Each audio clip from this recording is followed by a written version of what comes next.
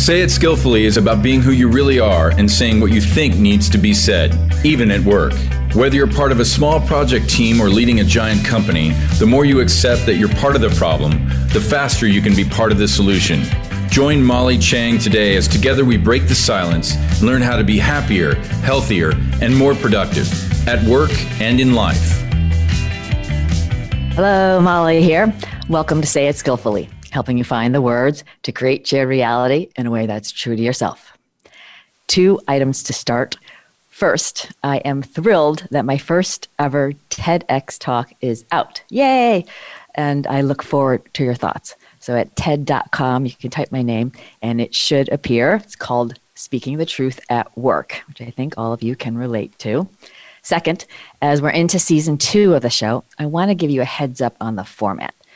Each month, we'll kick off with my feature, Our Voices. And again, I started this featuring professionals from the Black community to provide a platform for listeners to gain an empathetic understanding of people whose life experiences may be very, very different than your own.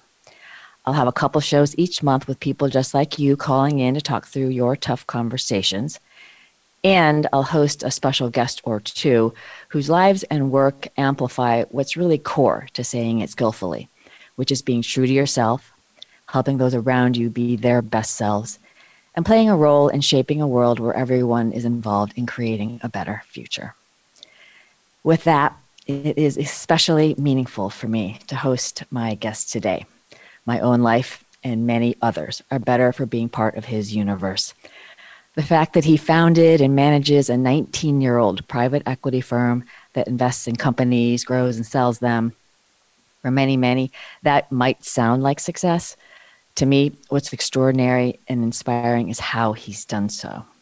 In a space known for profit above all else, he's been true to his own passion and purpose and committed to focus on people, yes, human beings, to create value.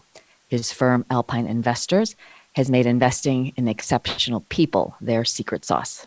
I've had the privilege to partner with them and observe firsthand the magic of Alpine's people-driven private equity.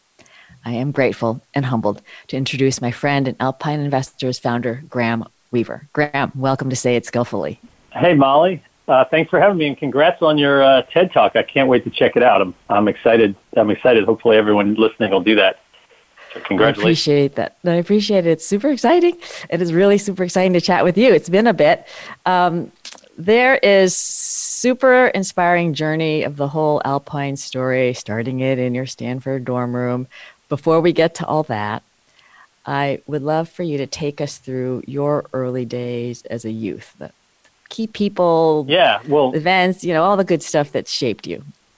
Thanks for asking that. I don't think I've ever been asked that question before in a Q&A or a panel or anything. So I grew up in a small town in Ohio, very Midwestern, had a great upbringing. My mom gave us the greatest gift a mom could give, which is unconditional love, and she's fantastic. She now lives 10 minutes away from me, and we're still really, really close.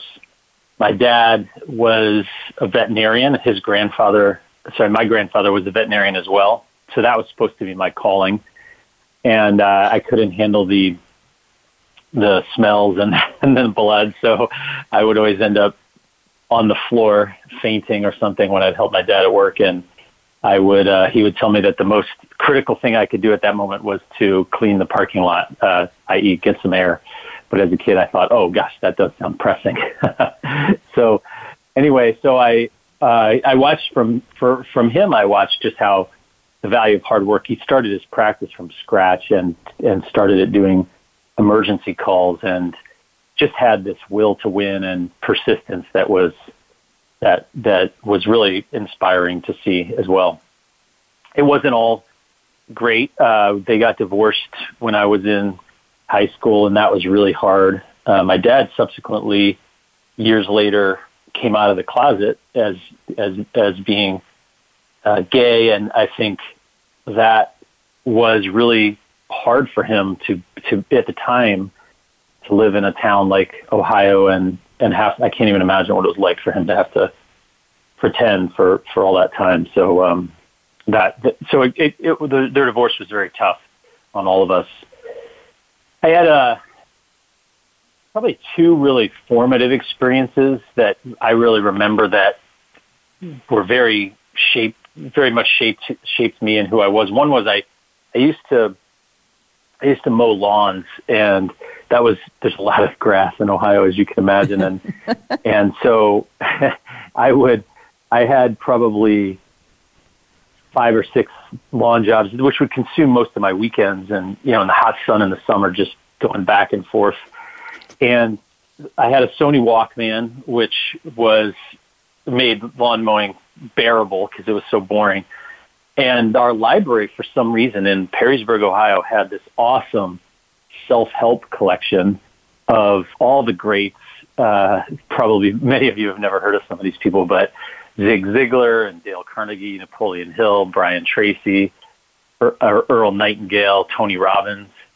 And I just would devour these cassettes while I was mowing lawns. And I don't think I realized it, but I think I was brainwashing myself, going back and forth in the hot sun with these people in my head saying, set big goals and you can do it. And this is going to work out. And, hours and hours. I think I added up how many hours. It was thousands of hours. I would listen to these people over and over. And the crazy thing, Molly, is everything they said just about everything they said was true. And it's been a lot of the stuff they said has actually come true. So that was a really formative experience.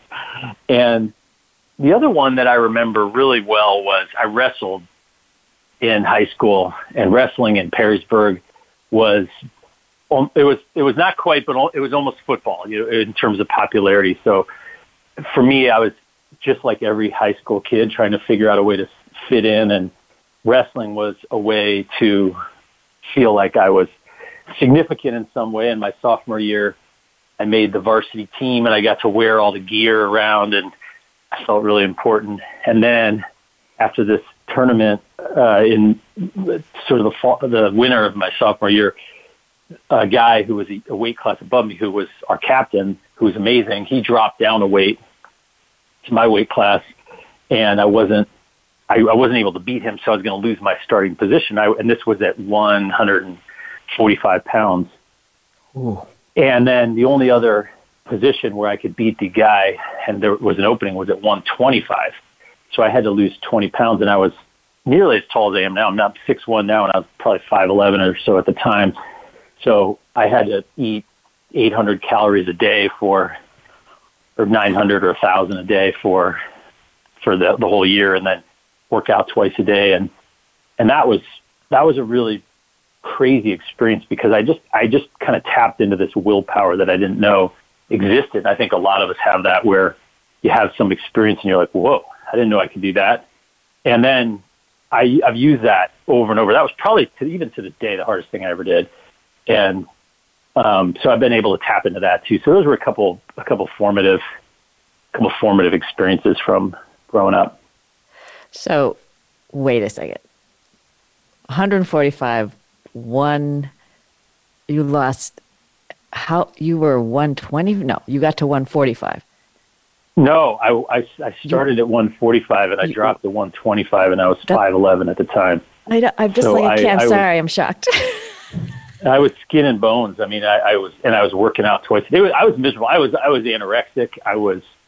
It was very, very hard. And but what was crazy, Molly, is it translated to my grades. I started getting really good grades because I took that discipline to that, and I don't know, I tapped into something. I wouldn't recommend it. It was horrible, but I also just found another gear, I guess. Wow, now I'm really in awe, because I love food. I can't imagine. So were you just hungry for a year?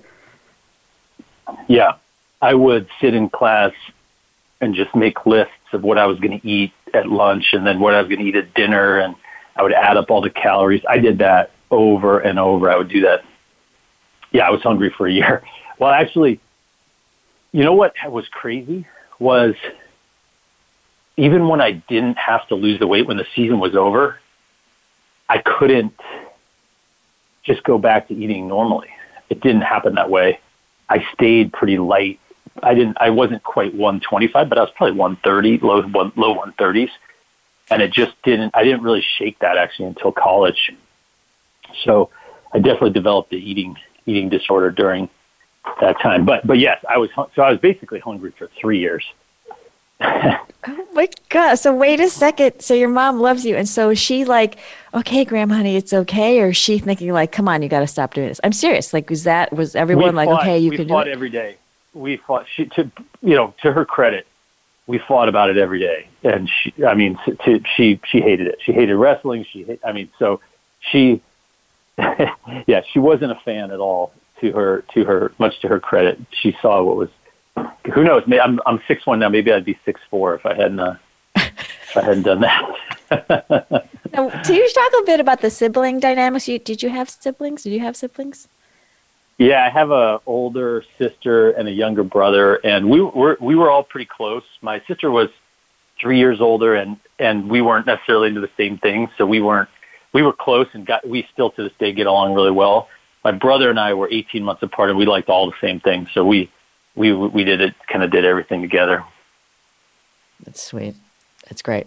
Okay, I have two boys. I have two boys now who are close in age, and they're best friends, and it's so cool to see. They are best friends, and it's just there's a lot of ways sibling dynamics can go, but as a parent, that's been really cool to see them. They're literally they're so tight. It's really nice to see. My brother and I were as well. That's so fabulous. You also have a little princess.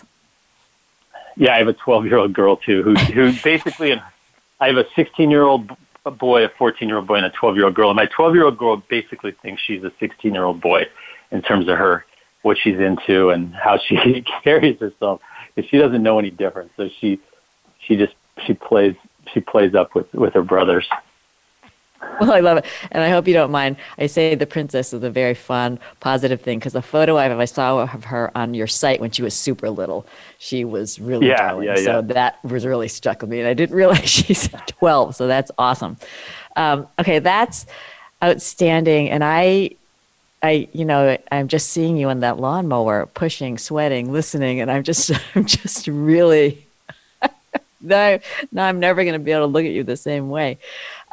Graham, talk about school and the discipline with grades, and were you destined to go on to, great academics? What was that whole academic thing for you when you were? Yeah, I was I was above average student, not the best, but above average again until I switched that gear with the wrestling. At that point, for the rest of my high school, I never got an A-. Even I got straight A's because I did a little damage my freshman year before I turned that gear. I graduated second, not first, but from sophomore through senior year, I never got anything lower than an A in any class. And then I went to Princeton and decided I was going to be valedictorian at Princeton. Since I missed out in high school, I was going to be valedictorian at Princeton, which did not happen, but I definitely did very well there.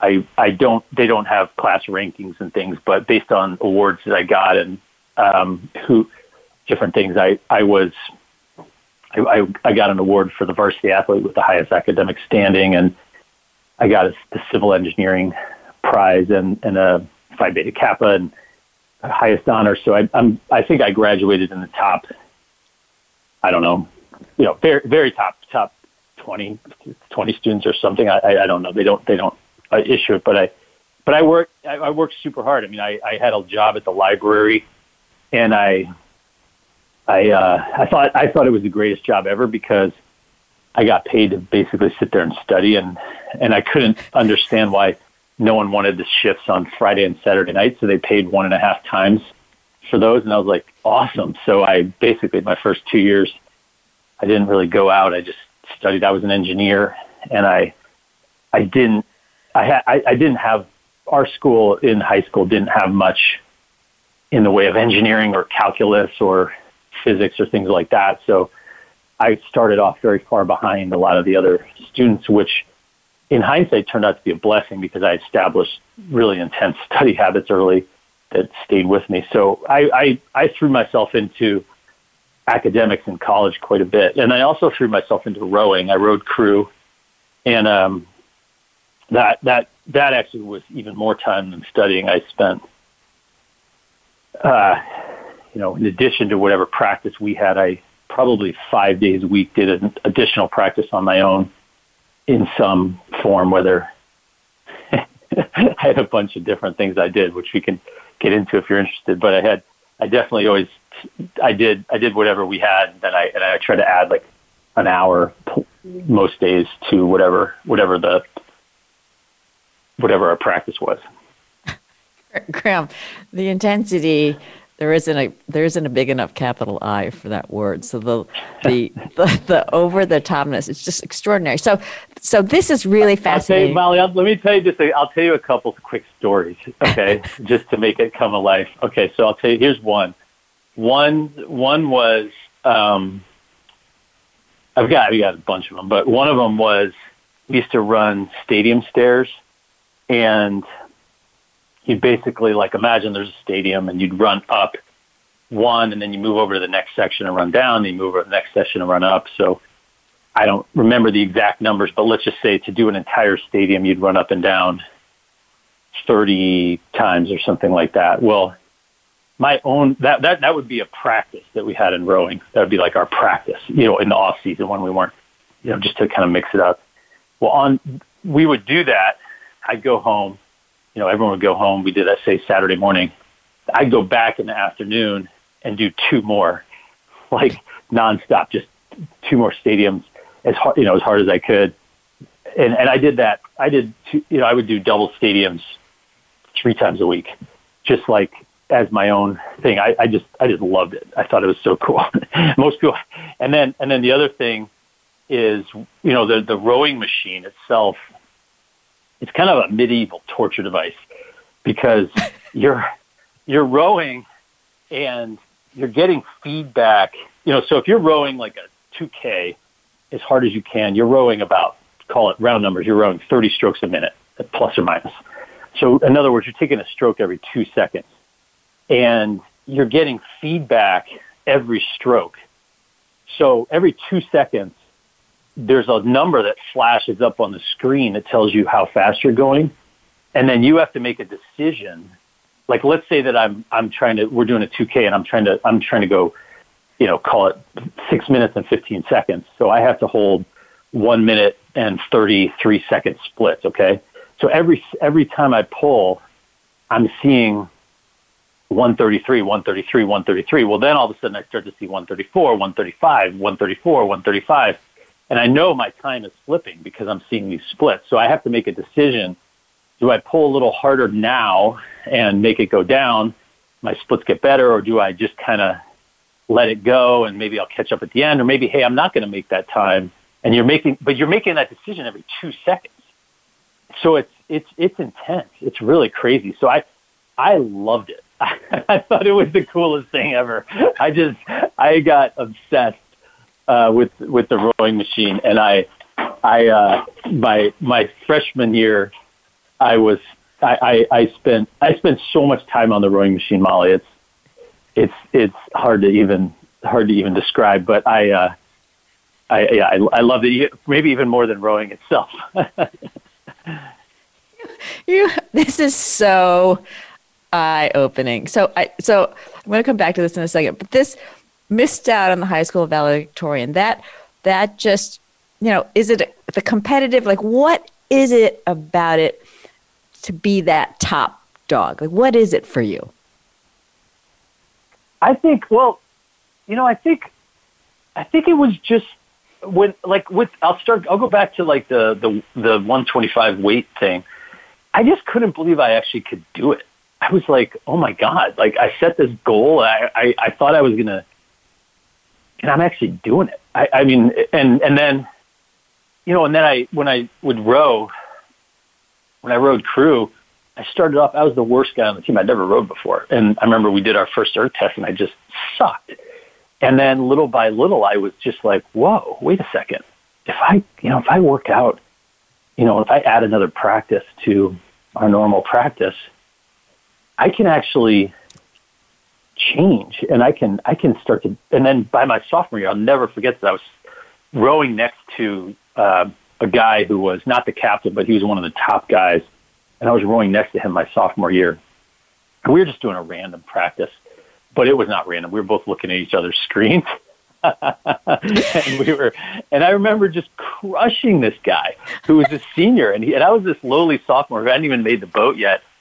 But I just remember thinking, wait a second, did I really just do that? Like, and so I think there's something, I mean, at the time, I can't go back and think about it at the time, but today, what I'd say is it's just, you don't really get the chance to be the best at something very often in your life. Most people never get that chance. And I've had that chance a bunch of times to really be the best at something. And I don't know. I think it's really exciting who you have to become to do that. And you just light up, and you have to like grow, and you have to stretch, and you have to become someone different or someone you have to add to your skills and for me personally, maybe going back to mowing lawns, I just love getting better. I like getting better at things. I like setting goals and moving toward them. I'll say one thing also, I'm babbling a little bit, but I'll say one thing about the setting goals thing, which is the achieving of the goals piece has been one of the biggest letdowns for me. The most surprising thing I found was actually hitting those goals were some of the worst periods of my life. Like when we sold one of our first companies, I think it was around 2014, that actually gave me some liquidity where I could exhale. And I'd been working at Alpine for, at this point, 14 years. And for the first time in my life, I kind of exhaled, and I knew I could pay my mortgage. I knew my kids were going to college. And when that happened, I went through this period of elation for like a couple of days, and then depression, because I just was like, is this all? Like, is this what I've been working for 14 years? Like, I thought it was supposed to feel better than this. And like, all my problems are still here, like I'm still, I still have, like my life didn't, all of a sudden, everything didn't change. And like, it's not this happy place now. I still have the same stuff. And so I didn't, what I've realized now subsequently is I just like the journey. I just like the battle. I just like being in it and trying to get better. I love it. I love it. So Graham, when there are folks who forget they're not even trying to be number one, but they don't have quite the aspiration or the thrill of the fight, can you work with them? How does that go? I haven't found that person. I haven't found someone who doesn't have something in their life that they're not fired up about. Or I just use like three negatives. I'll say it positive. Everyone I've worked with has something that they're fired up about. And sometimes that's not Alpine, or that's not whatever, it's not the company that they're working for. But that doesn't mean that person doesn't possess that. And so I haven't had someone say, I just want to be average. And, maybe I'm just fortunate the kinds of people I've been surrounding myself with, but I haven't come across, I have had people who show up that way. They show up as not caring or not wanting to get better. And then there could be something going on with them, or maybe the thing that they're doing isn't going to get them there. Or a lot of times there's something else going on. Like they have just some fears and doubts and limiting beliefs that you got to kind of get to. But I don't think there's people out there who don't have energy or passion or anything like that. That's great. That's right. You've done a lot of things that are not maybe the most normal. So do you have moments when you felt like you didn't fit in, and was it a struggle, or you're just like, this is what I got to do? Because this whole notion of True North, it's not really a struggle for you. You just go there. I get that. But I'm just wondering if you ever felt, kind of like really odd man out, at where it was really a struggle for you. Oh, I feel like that all the time. I mean, I mean, so when I was in high school, imagine I'm in this town. It's a small blue collar town in the kind of Rust Belt, and the cool things to do as a kid are sports for sure, which I tried to fit in there as we talked about earlier, and drinking a lot, and that was really cool, and not drugs weren't a huge part, but definitely alcohol was, and actually kind of not caring about school and not doing well. I remember in the football locker room, people would post up an exam where they got an F and thought that was really cool and stuff. And I think a lot of people feel like they don't fit in high school. I definitely just didn't fit in. I just felt like I was pretending the whole time. And, we go, even when I was in like a party or something, and people would be talking about something and laughing about it, about making fun of someone or doing this. And I just remember thinking, like, kind of, I would think, like, am I supposed to laugh? Is that supposed to be funny? Like, I definitely didn't. I definitely didn't fit in. I didn't fit in college. I didn't feel like I fit in there. And so I always felt like a little bit of a square peg in a round hole. So take us to the Alpine, where you created your own pegs of the shape that you could put yourself into, because this is a really fascinating journey.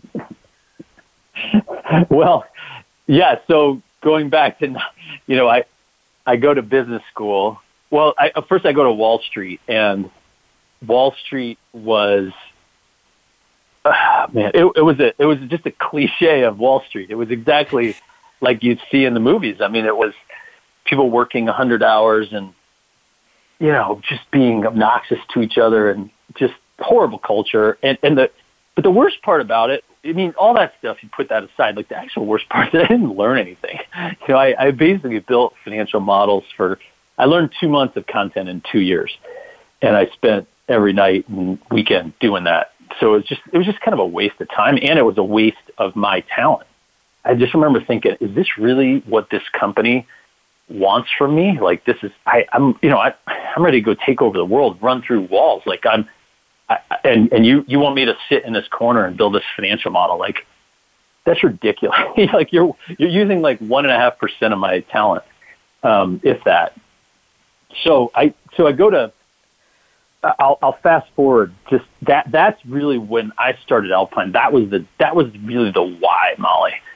That was the why. The why was, there's these incredible people that are graduating, and they can do anything. They are just full of energy and talent and passion and motivation, and they can do anything. And that was me. That's a lot of the people that we hire. That's all the people we hired out at Alpine, and they can do anything. So let's go have them do it. Let's do it. Let's put them in roles where they can actually do that. In fact, let's put them in roles way beyond what they can do, and let's have them run companies in their 20s, and let's have them go to management meetings and close deals 2 years in.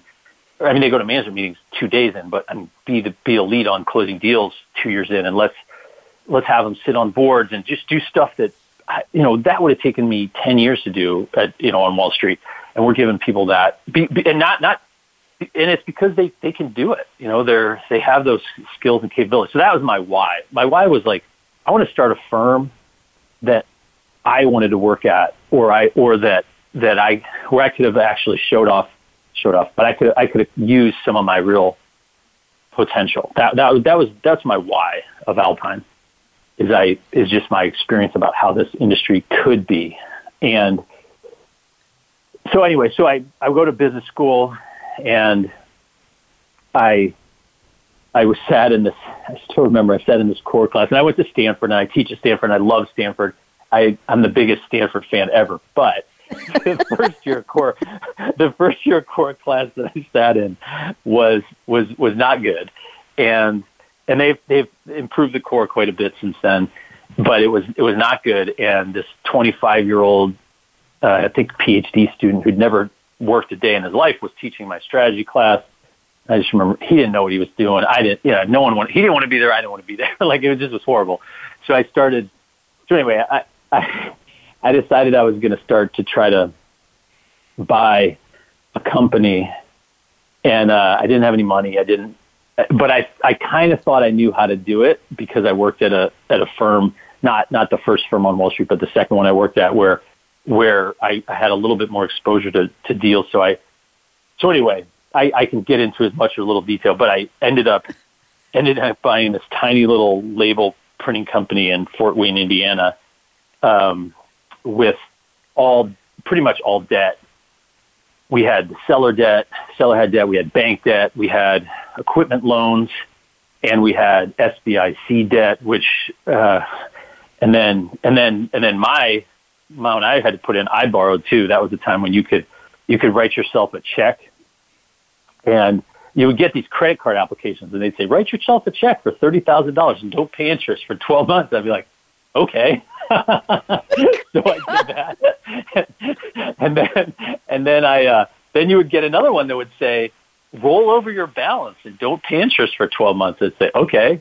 And so I had this elaborate spreadsheet of these credit cards and when the loans are coming due, and not recommended. It was dumb, but it was just sort of I didn't have any money. I had debt from business school, and I still had some from college. So anyway, so that was the beginning of Alpine.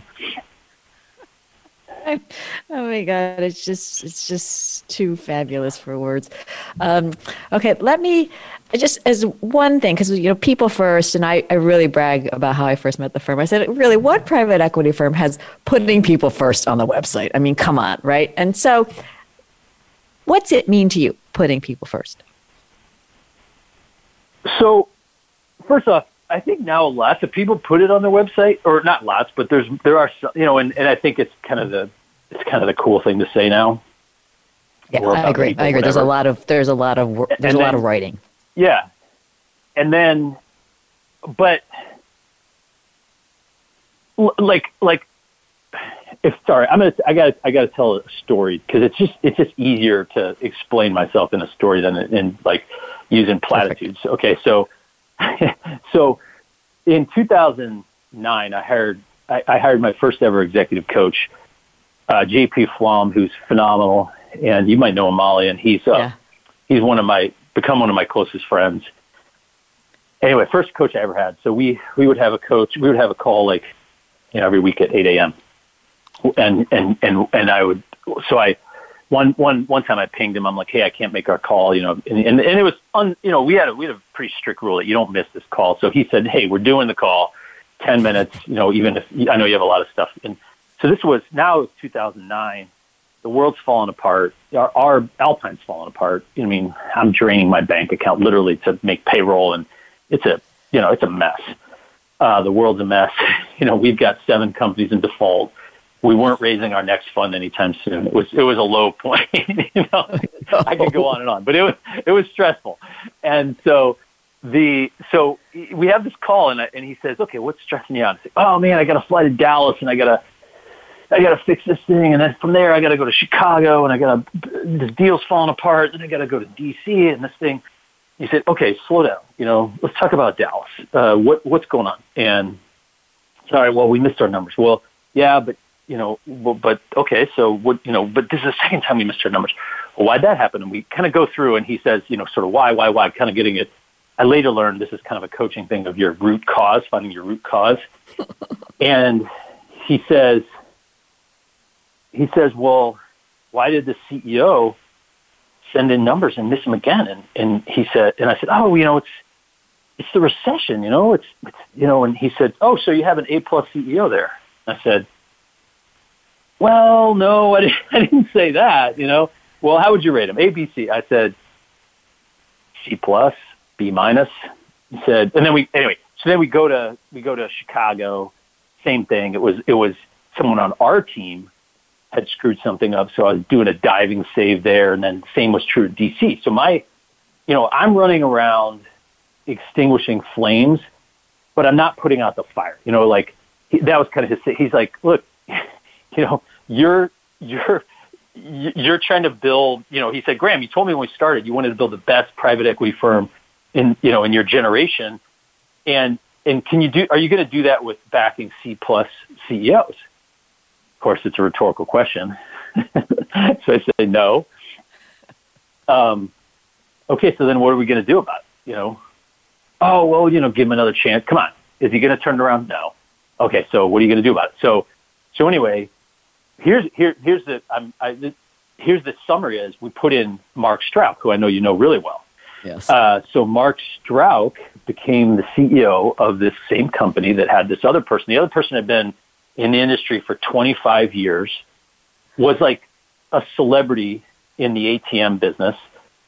There is, I know that's an oxymoron right there, celebrity in the ATM business, but in terms of that industry, he was the guy. So we moved him out. We put Mark Strauch, who's never didn't know anything about ATMs, and who kind of didn't really want to know anything about it. I mean, he wasn't like, but he was just as you know, Molly, you know him really well. He's an incredible human being and leader, and just the kind of person you want. He's now for those who don't know, he's now my partner of 10, 12 years, and just one of my best friends. So we put Mark Strauch in. Okay, so fast forward, Mark Strauch, same industry. Industry doesn't change. In fact, it gets worse because it's a recession. Same company, and we go from losing all our money, which was where we were headed, to the deal returning 70% of the entire fund in that deal. And nothing changed except the leader. And the leader, by the way, was a high attribute leader and who shares our values and is just a high attribute person with no experience in the industry. That, Molly, is what I mean by people first. I mean, we're going to solve for the individual. We're going to get the most incredible human beings we can. And that's our strategy. And then we're going to buy with them. We're going to buy recurring. So people first is a double entendre. It also means people come first. So sequentially in our investment process, we start with the Mark Strauch. We hire him first. We don't even know what we're going to buy. We buy software and services companies. So we might hire Mark Strauch to do a software business, but we don't have a business in mind. But we just know we love Mark Strauch. And then we go find a company. So so sequentially people come first, and then people first, meaning that's what makes us money. We buy recurring revenue businesses. So we give that person a great business from which to operate. They have to have a good foundation. So they wake up on January 1st of 2021 and they know 90 to 110% of their revenue because it's a recurring revenue business. And then from there, they can win based on talent. They can hire well, they can build teams, they can, crank up sales and marketing, they can do, take care of the customers better. They can do all those kind of classic things. And so we're delivering them a stable platform of a recurring revenue business, but at the end, all of our returns are coming from, the Mark Strauch in this example. Spectacular. Poor people are listening. They're thinking, we want to work for that guy. I love it. Let's transition. They're probably going to go try hire Mark Strauch. So I'm not sure that was favorable for us, but that's all right. He built it in. Okay, let me do a segue. So, before we get to the Say It Skillfully challenge, because I know you've prepared a question for me, I do want to bring up the topic because in this world today, right, we're really about embracing all the differences at work, right? This whole diversity, the equity, inclusion, and a lot of conversations going on within. I know you guys are very open-hearted about it. And so I would love to hear about, how the conversation's gone in the firm. What, has it been comfortable for you navigating the topic? Just love to get your, kind of gut reaction on that. It's not an easy. Well, the first thing I'll just say, we are ideally, I think one thing we realize is we are ideally positioned to actually make a real difference in diversity and inclusion. And I won't spend a ton of time on this, but go back to the example I used of the company where Mark didn't have any industry experience. Well, that's actually also true for who we hire at Alpine. We hire people with no finance and accounting experience because we value attributes over experience. In our leaders, we value attributes over experience. So if that's true, then we don't have to be a prisoner to things that happened 20 years ago. So, for example, a lot of companies, hey, you're going to hire a CEO of a technology company. Great. You're going to hire someone with 20 years of experience and blah, blah, blah, blah. Well, that battle was already lost 20 years ago. So whether there's, people of color or women, and there's too few of them in leadership roles, that was a battle that was waged 20 years ago. But in our model, we can win that battle now. We can hire people right now who have no experience.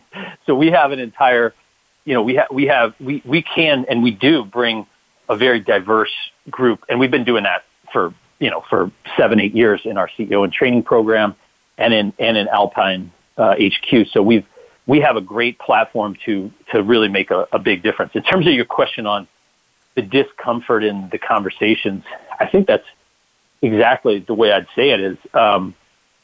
Initially, they were, I think there were a lot of people would just kind of tap dance around and not really sure how to talk about race, how to talk about some of the racism and in the U.S. And I think I was one of those people. I probably still am, where it still is uncomfortable. And I think what we've been going through training at Alpine and just making space to have those conversations. We have a weekly book club where we're going through some of the books like White Fragility and How to Be an Anti-Racist, and we're at least just talking about it.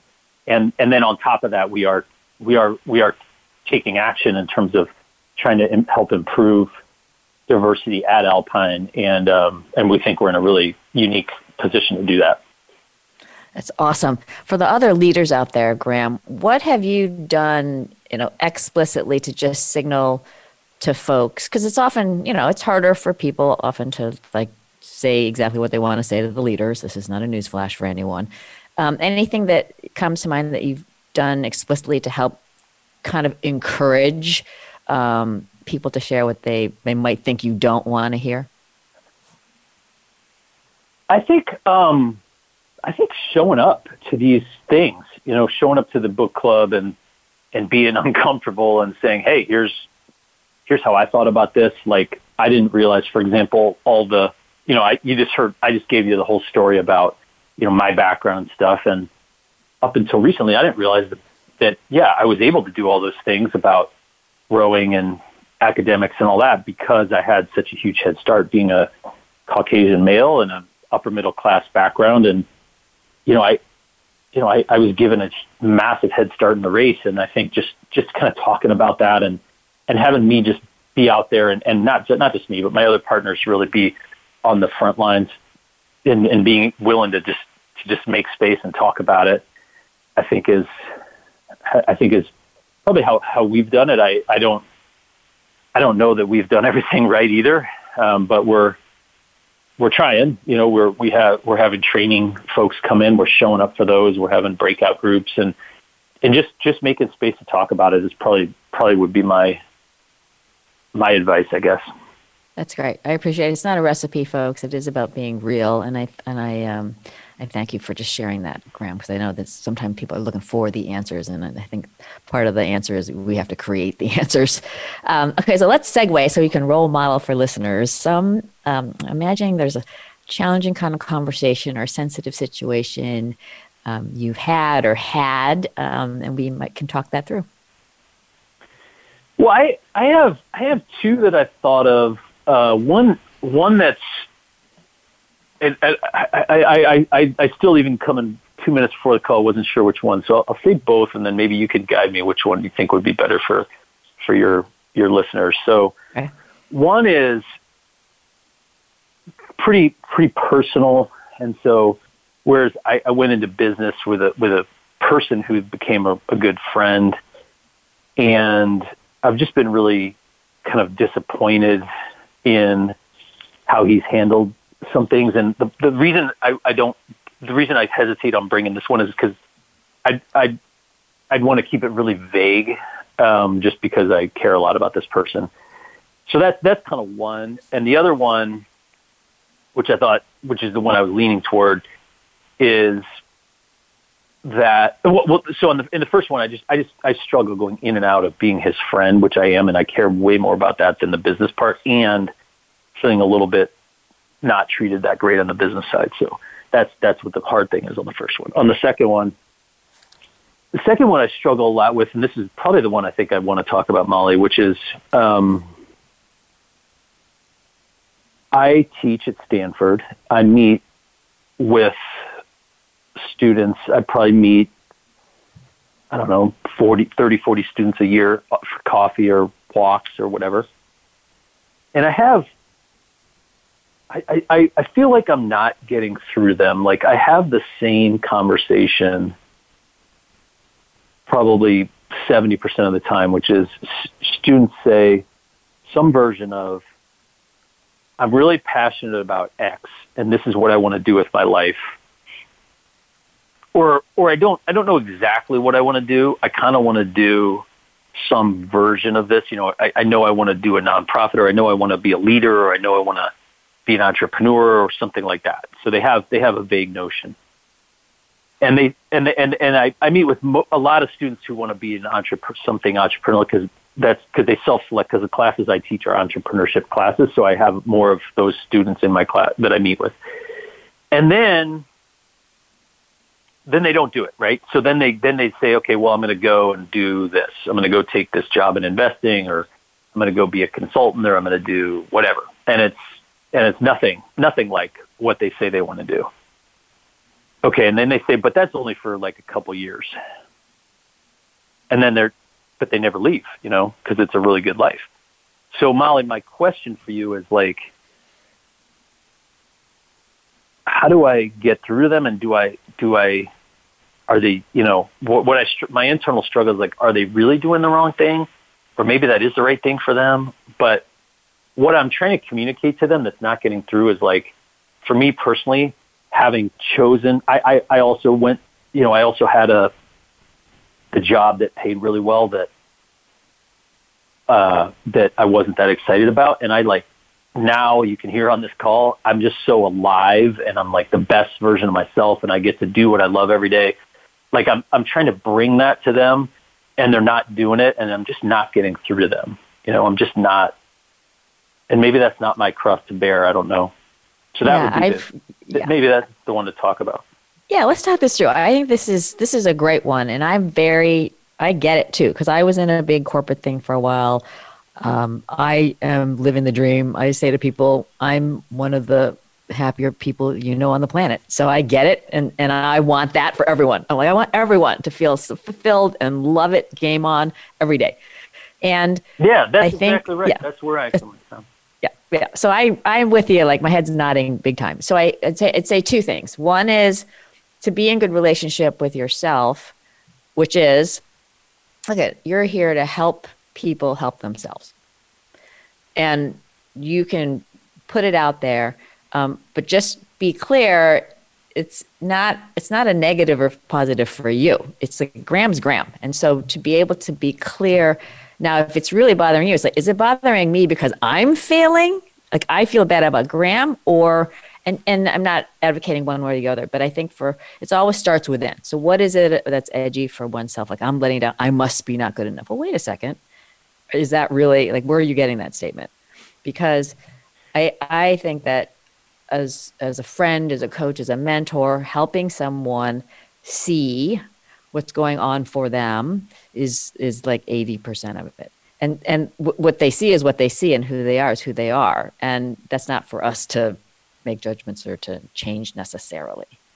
So yeah, right. So a lot of people they're saying it because, well, I'm in an entrepreneurial course because this is the most popular course. So I was supposed to take Graham's course. Therefore, I'm supposed to then start a company. And we all know this is not for everyone. Okay.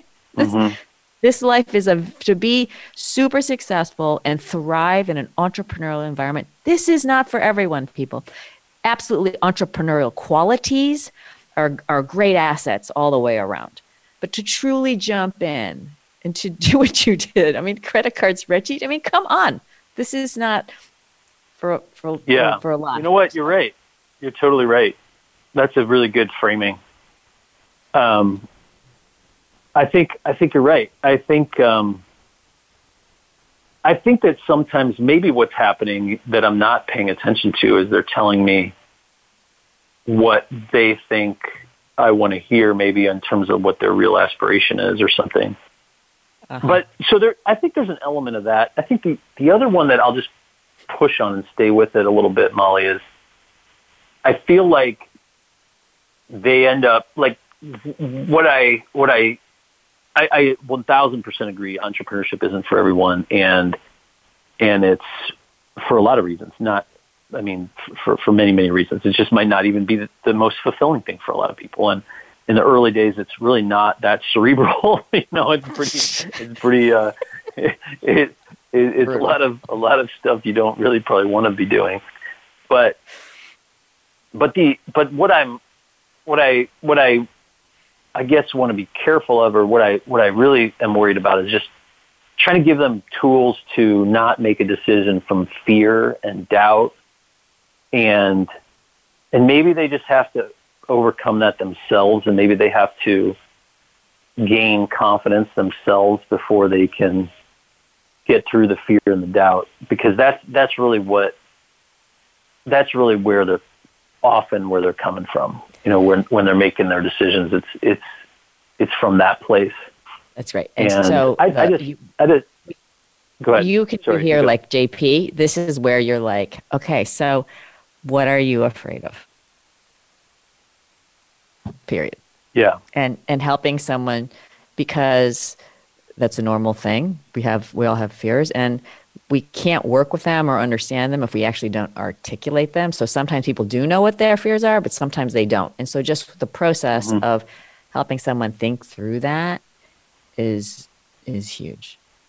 So your students are very lucky. And I have to tell you, we have gone on and on. So I have one closing question for you, and that is, well, I just want to put I think just to put a framework around that, just putting it on the table and going right at it, I think is such a good answer that you're giving me. And by the way, that's probably the answer for almost every conversation, is just what's not being said, and like just put it right on the table. So I didn't recognize that in this one, and that's great advice. So thanks for that, Molly. Oh, it's my pleasure. I'm here for you. So listen, we have to wrap, and this has been it's been joyous for me. Graham, you've shared a lot, and I just want to ask you, what was it like for you to share all this inside scoop about G. Weaver? It's really energizing. It's really fun. I'm just grateful to be asked, honestly. So it's really fun for me. You can probably hear in my voice. It's super an energizing conversation, and I really appreciate you doing this. And I've been on God knows how many panels or fireside chats and things, and the questions you ask are just super interesting for me and energizing. And they're also like, they actually just signal that you're interested in me as a person, which was really fun to go through those questions. So I really appreciate it. I appreciate you more than you could possibly know. I am here for you, Graham. Anything I can do to be of help, please reach out. And I thank you for being part of the solution. Hopefully our paths will cross live before long. You take good care. Oh my gosh, unbelievable. So I will hop to my thought for the week, which I think is a play on the private equity, and it's from Thoreau. And the thought for the week is, let your capital be simplicity and contentment. Let your capital be simplicity and contentment. And that is a wrap. Thank you for tuning in. Please be part of the solution and kindly share this show. Reflect on your top takeaways. And know I'm cheering for you to be who you are and say what needs to be said so that you and those around you have a shared reality, essential to make the best decisions, execute with speed, and achieve outstanding outcomes at work and in life. Homelessness is solvable. Communities are proving it. And it begins by understanding that we can't keep doing the same thing and expect a different result. The U.S. spends billions each year responding, but it's clear more resources alone aren't enough to solve this complex problem. Community Solutions is a nonprofit working alongside 105 U.S. communities, proving it is possible to make homelessness rare and brief, starting with veteran and chronic homelessness. These cities and counties are fundamentally changing their approach and have committed to get to zero homelessness using real-time, person-specific data to work and use their resources wisely. What can you do? Visit www.built40.org. See if your community is engaged. Contact your mayor and ask, do you know the number of people experiencing homelessness in real time? Do you know every homeless person by name and need? What are you doing to drive measurable reductions in homelessness? Please challenge the fiction that says homelessness can't be solved.